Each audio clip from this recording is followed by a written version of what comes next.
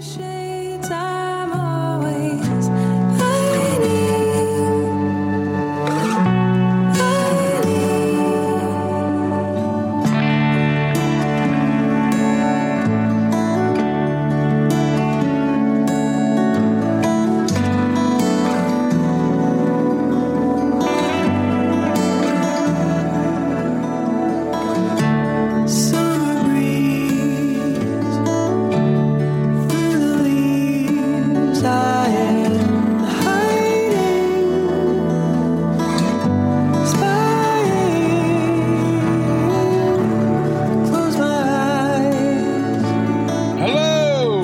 And welcome to Ohio Mysteries. You're listening to a clip of Pining, a duet by Gretchen Plus of Akron and Adam Reif Snyder of Cleveland. Gretchen and Adam are featured Ohio musical artists tonight, so hang out with us to the end of the podcast. We'll tell you all about them and let you listen to that entire song. But right now, let's throw another log on the fire, campers. Let's dig up a new Ohio mystery.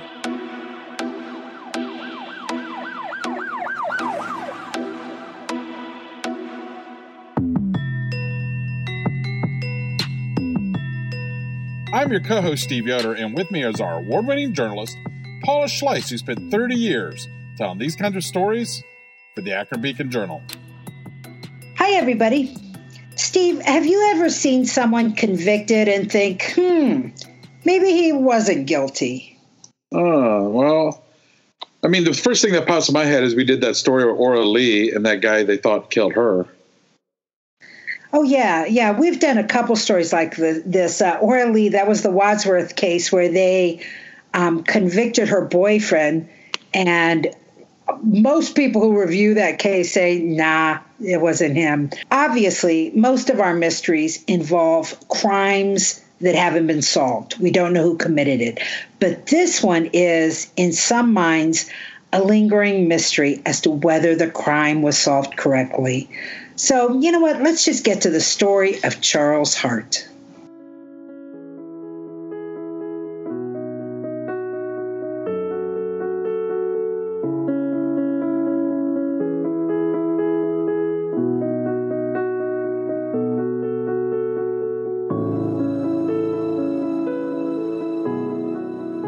It was a leisurely Sunday morning, that November 4, 1894, and the good children had little else to do but go play.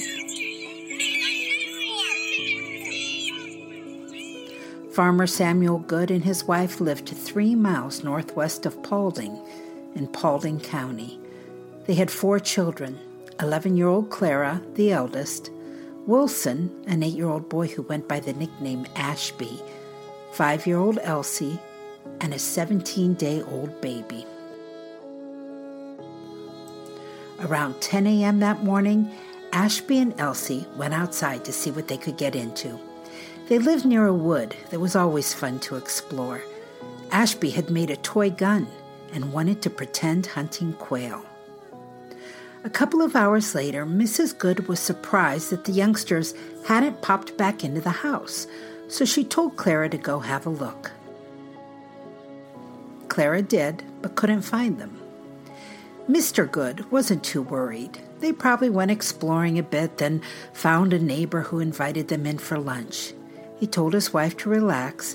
He suggested they have lunch, and if the kids weren't back by then, he and Clara would go have another look. And after lunch, that's what they did. Samuel and his daughter spent the entire afternoon canvassing the area, asking neighbors if they had seen Ashby and Elsie. None had. By evening, Samuel was every bit as disturbed as his wife.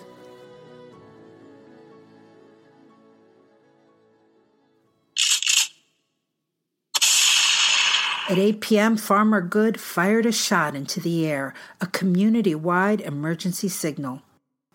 And 20 men heeded the call. They set out on horseback and foot, carrying lanterns and scouring the area for more than 4 hours. But their lamps ran out of oil, and it was impossible to see much in the wooded areas in the black of night. Shortly after midnight, the search was suspended until morning.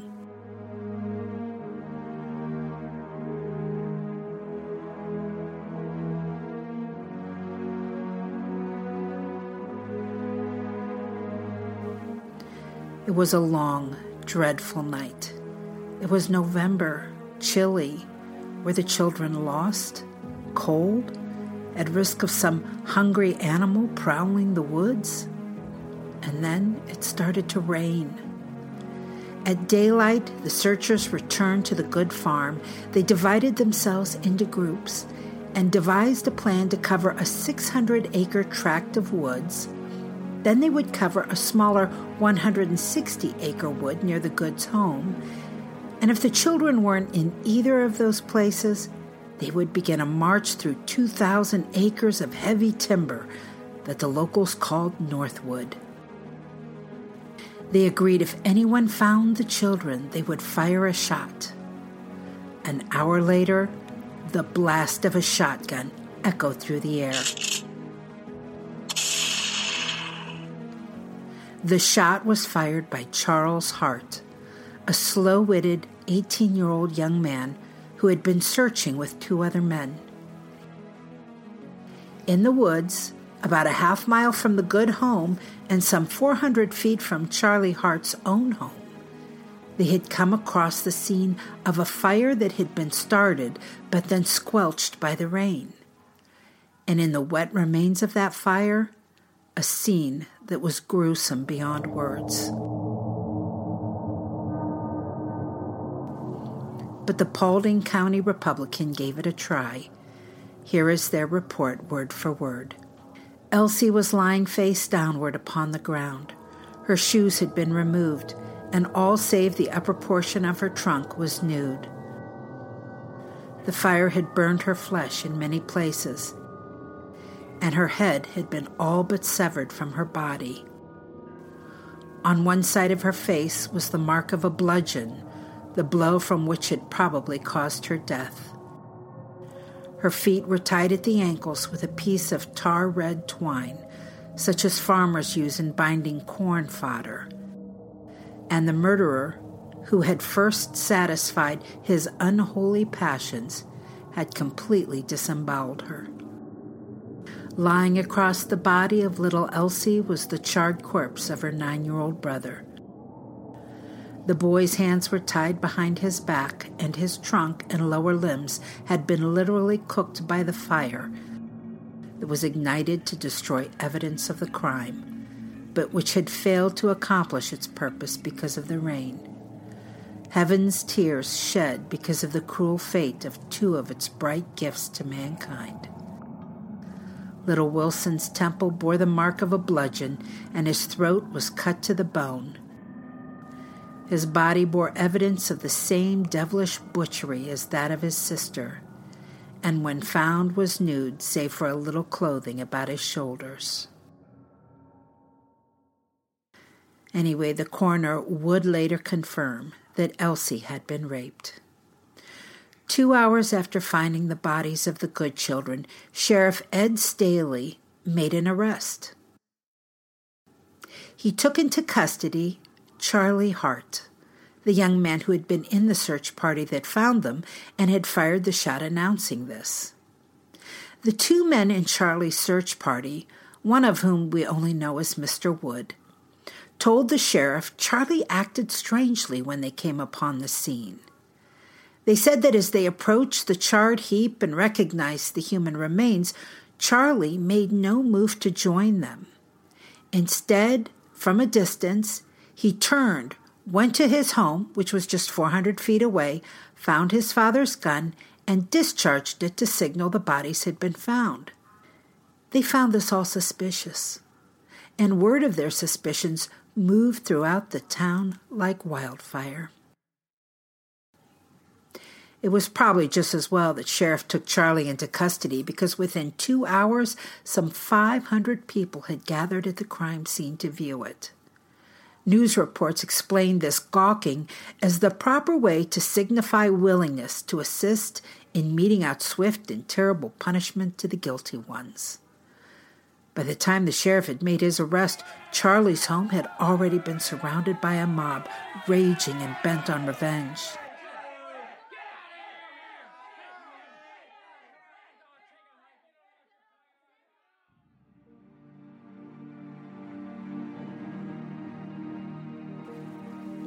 News reports described Charlie as tall, thin, raw-boned, and a fair sample of a backwoodsman. As Sheriff Staley interrogated him, Charlie insisted he didn't kill the children. He fidgeted nervously and answered questions about himself. Had never been to school, didn't know how to read or write, didn't even know his own age. Charlie was described by some as, at the very least, ignorant, and at the very worst, insane. There was one thing working in Charlie's favor. When he was brought in for questioning, there wasn't a drop of blood on him. But the vague, circumstantial suspicions piled up. For instance, after Charlie discharged his father's gun to alert the search party, he mounted a mule and rode over to the Cincinnati, Jackson, and Mackinac Railroad track and talked to the searchers there. He described the scene with the mutilated bodies, but the sheriff wanted to know how he knew what the bodies looked like, because the searchers who were with him said he refused to come near enough to see. And it didn't help Charlie's case that he admitted he was home Sunday. Then he should have heard the cries of the children, people said. But I wasn't alone, Charlie said.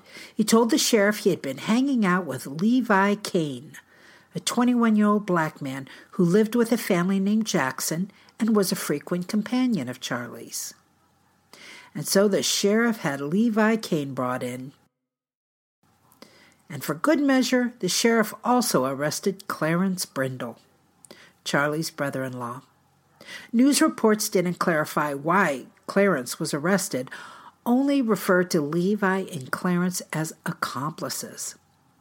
But the same news reports did take the time to note that Clarence had married Charlie's younger sister Nora when she was only 13 years old. Perhaps their way of suggesting he was a man for a preference for young females. There was one other possibility. The sheriff did hear reports of 2 tramps seen in the neighborhood Sunday morning when the good children disappeared. And Sheriff Staley sent out deputies in all directions to try and find some trace of them. But they were long gone.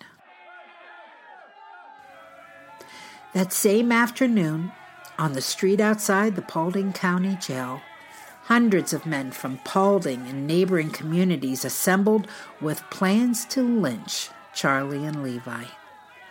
A local judge and other leading citizens took turns giving speeches to the growing mob, trying hard to hold them off. The sheriff even came out and argued there was a good chance Charlie was innocent and that the guilty party was still at large. Out of an abundance of caution, the sheriff waited for the cover of dark, then quietly slipped his prisoners out of the jail and to Van Wert, some 30 miles away, for safekeeping. When the mob somehow devised or suspected this, a group estimated to number 400 started for Van Wert, many by horseback. A Van Wert newspaper reported that the mob coming from Paulding was in such numbers that it cannot be resisted by authorities. And Company D, 2nd Regiment of the Ohio National Guard, was asked to be ready to assist. They weren't needed. The huge mob never materialized, apparently having changed their collective mind. All of this was making national news, each chapter of the story picked up by newspapers from Los Angeles to New York. And the locals wanted to see it all in person. After the children were found, they were taken to Thompson Undertakers, where hundreds were allowed to view them. The Paulding Democrat said it was a sight that made strong men grow weak and women to weep. The reports also said Mrs. Good had been kept in ignorance of the details of her children's fate, and that Farmer Good had been prevented from viewing the bodies. Charlie continued to insist on his innocence. A news article said his denials of guilt were emphatic, and his conduct not greatly different from any person charged with so heinous a crime. Then, on November 10, 4 days after the murder, a 4th arrest was made. David Merritt, a 40-year-old black itinerant Methodist minister from Defiance. He had been staying with Charlie's sister and brother-in-law. Sheriff Staley said he had hauled him in more as a witness than anything else.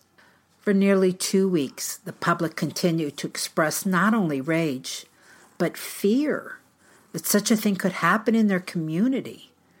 The Paulding County Republican tried to calm them. We think we are safe in repeating what we said last week, that the people of this community are law-abiding, that they are satisfied the officers will bring the guilty parties to justice if possible, and that the county has already been sufficiently disgraced by this outrageous affair.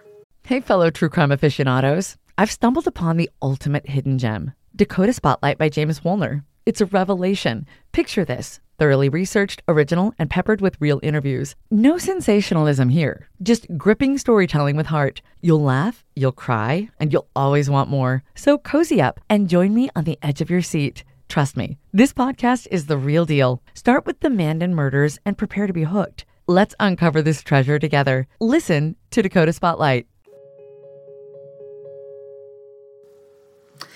Meanwhile, the investigation continued. A bloodhound was brought into Paulding by train and taken to the crime scene. According to some reports, the dog made a beeline from the wet brush fire to Charlie Hart's house. But since Charlie was in both places anyway, it was unclear what that meant.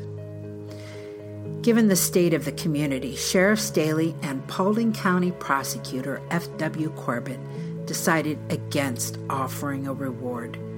Instead, they called the Abbott Mintz Detective Agency of Cleveland for help in investigating. As the questioning of Charlie continued over days, his story started to change. He tried implicating Levi Kane and Brindle, his brother-in-law. Then he changed his story and named the minister Merritt as the perpetrator. He often asked to speak to his father. His requests were always denied. And before long, his father wasn't even around to visit him if he could. An attempt had been made to dynamite the Hart home. And so in mid-November, Charlie's family fled Paulding and the state of Ohio. November 22 was to be the preliminary hearing of Charlie Hart, Levi Kane, Charles Brindle, and David Merritt. In a statement the day before, Sheriff Staley said, "Never for a moment from the day of the murder until now have I thought anything else but that we had the guilty party in custody, and I believe so yet. Indeed, I can say that I positively know it. True, I may be mistaken, but if I am, the world is square and the moon is made of green cheese. It may take some time to get our evidence in shape, but when the time comes, we will have it as orderly as the alphabet, and no guesswork at that. I have no compunction of conscience and have no hesitancy in saying that Charles Hart murdered Elsie and Ashby Good, and that Brindle knows all about how and where he did it." And so on November 22, the prisoners were escorted to the Paulding County Courthouse for a hearing to bind them over for trial. The night before, they had been secretly transferred from Van Wert to the Paulding County Jail.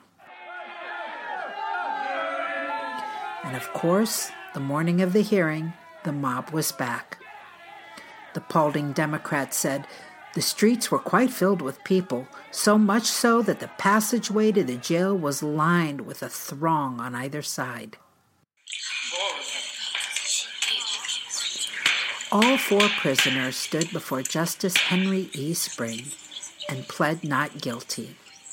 Then witnesses were called. A neighbor talked about how Hart told him the children were cut to pieces without having been near enough to see the remains. Merritt implicated Brindle by sharing a conversation the two men had at the Van Wert jail. Merritt said Brindle had told him he'd taken a drug that had him barking like a dog, and that he then confessed the crime. Merritt testified that Brindle said, "The thing is all up with us now. We and Hart will both be hanged." After the hearing, Justice Spring released Levi Kane and David Merritt and sent Charles Hart and Clarence Brindle to jail without bail. The two men were initially taken back to Van Wert, but with whispers of the mob always ready to strike, authorities made other plans. Staley secretly transported the two men back to Paulding, where they were met at the train station by the sheriff of Williams County, who took custody of the men and whisked them off to the jail in the county seat of Bryan.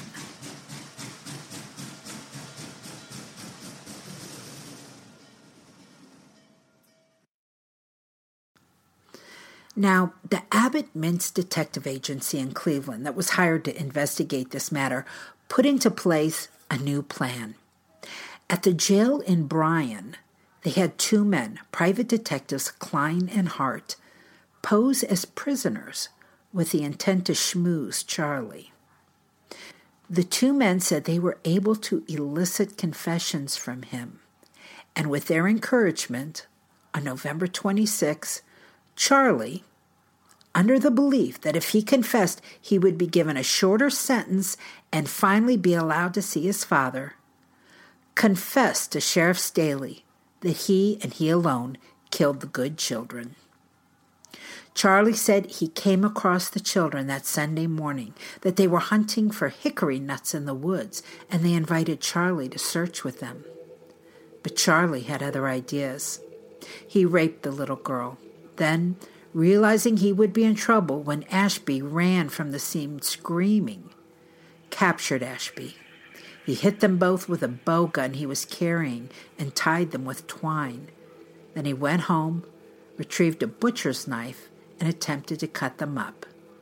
Then he thought to burn them, thinking it would conceal all the evidence. He had no explanation for why he managed to do all of this without getting any blood on his clothes.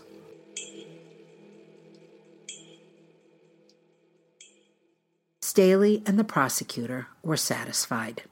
Brindle was released, and a trial date for Charlie was set after a change of venue was granted. And on December 20, 1984, Charlie's trial took place in a Defiance County courtroom before a packed gallery. Charlie was represented by attorneys John Snook and A.N. Wilcox. Judge Wilson Snook presided.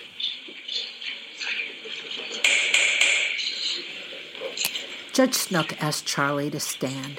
The indictment charging him with murder was read. The judge told Charlie that the penalty in first-degree murder was death and asked, "Knowing this to be the case, how do you plead?" Charlie stood and in a firm, clear voice said, "Guilty." A handful of witnesses were called by the prosecutor for the penalty phase of the trial to help the judge determine the degree of the crime. They included the coroner to describe the condition of the bodies, the sheriff to describe his interrogation, and the children's father, Samuel Good. The prosecutor also produced a club with which he said the children were killed. It was the butt of a roughly hewn crossbow gun owned by Charlie. The defense offered no fight, but asked for mercy. Charlie's attorneys noted that he was so ignorant he didn't even know the name of the state he lived in, and that he had grown up with vice and ignorance. When all was said and done, Judge Snook handed down his decision. "The sentence of this court is that you be taken to the penitentiary of the state, and there, under the authority of the law, be hanged by the neck until you are dead." Charlie was taken from the courthouse and immediately transferred to Columbus. The execution was set for Friday, April 12, 1895. Ohio law required at least 100 days between conviction and execution. And so on April 12, 5 months after the good children were murdered, Charles Hart prepared to be hanged in the Ohio State Penitentiary. He was baptized in the Methodist faith before his execution. Chaplain Wingate, who had done the baptism, stood at his side on the scaffold, sang a lengthy prayer as Hart muttered softly, "O Lord, help me," repeatedly. There had been no appeal, but Charlie's last statement proclaimed innocence. "I am not guilty of this charge," he said as he stood on the gallows, "but I hope the Lord will be with me." Then he looked at one of the guards and said goodbye. He watched as they bound his body with cords. Then a cap was placed over his head. At 12:09 p.m., Charlie Hart was dropped through the scaffold. Reports said he died without a struggle and hung for 13 minutes before being declared dead. No one claimed his body. His father, having relocated to Poe, Indiana, had gone to see him in prison once, but hadn't been back. Charlie's body was donated to medical science. After Charlie was dead, some news reports said he had spoken to the prison chaplain before his execution and implicated others in the crime, but that the chaplain said he was not free to share Charlie's last words. In closing, I want to credit some of the details in this story to Jan Nice, who has extensively researched this case and written about it, also to a website called Paulding Progress and the Van Wert Independent. And finally, a big thank you to Ohio Mysteries listener Travis for bringing this case to our attention. So, Steve, Charlie Hart, guilty or not? I tend to lean that he's not guilty. I don't see any really hard evidence. Obviously suspicious. You know, there was him finding the bodies that way, what the other people said. But I also think he was kind of a convenient, hey, this guy did it. Out of the 4 guys that were arrested, if I had to pick one, I kind of lean toward Charlie's brother-in-law. It seems to me like everything that happened with those kids was so involved and so complex that from what I've read about Charlie, I doubt that he could have carried that all off on his own. And part of me wonders if his brother-in-law had something to do with that. And Charlie was just trying to hold it together and not blame anybody.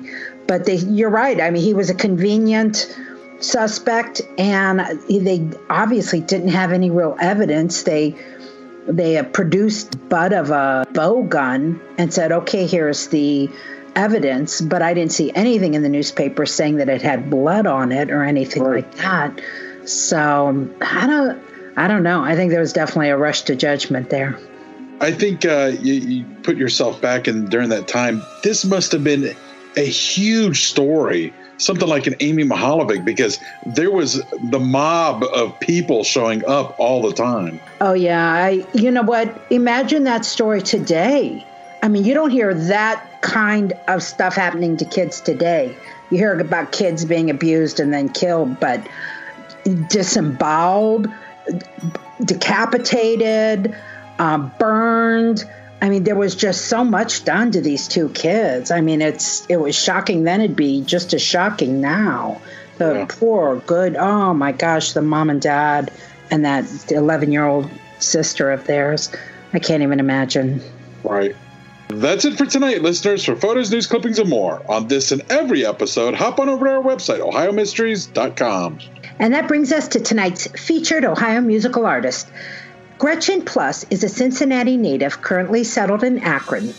Gretchen likes to do thought-provoking songwriting, something fans of Joni Mitchell or Nick Drake might really appreciate.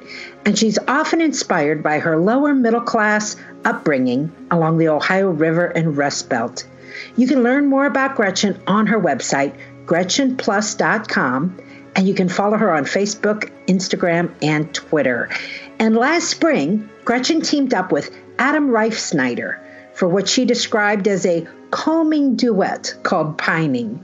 Adam is a singer-songwriter, engineer, and producer living in Cleveland. He's been part of the bands Walk the Moon and Honey Bucket, and sometimes he releases music under the name Astronomer. But he also loves to collaborate across many genres, which is what led him to the duet with Gretchen.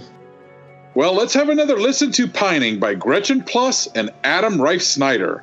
And we'll see you here next week for another episode of Ohio Mysteries.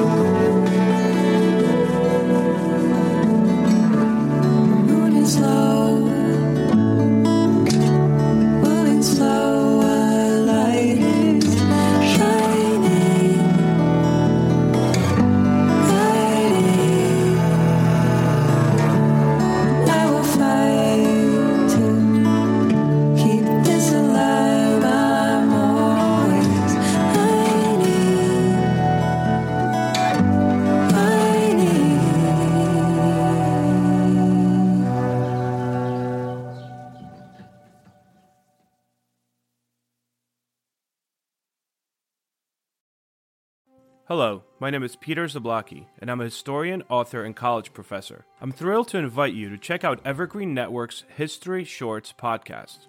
Every Tuesday and Thursday, join me on a journey through time, exploring the little-known and hidden gems of history. In each bite-sized episode, I'll dive into my original research to bring you intriguing historical curiosities you've probably never heard of, uncovering the fascinating stories that have shaped our world, from forgotten figures to overlooked events. And the best part?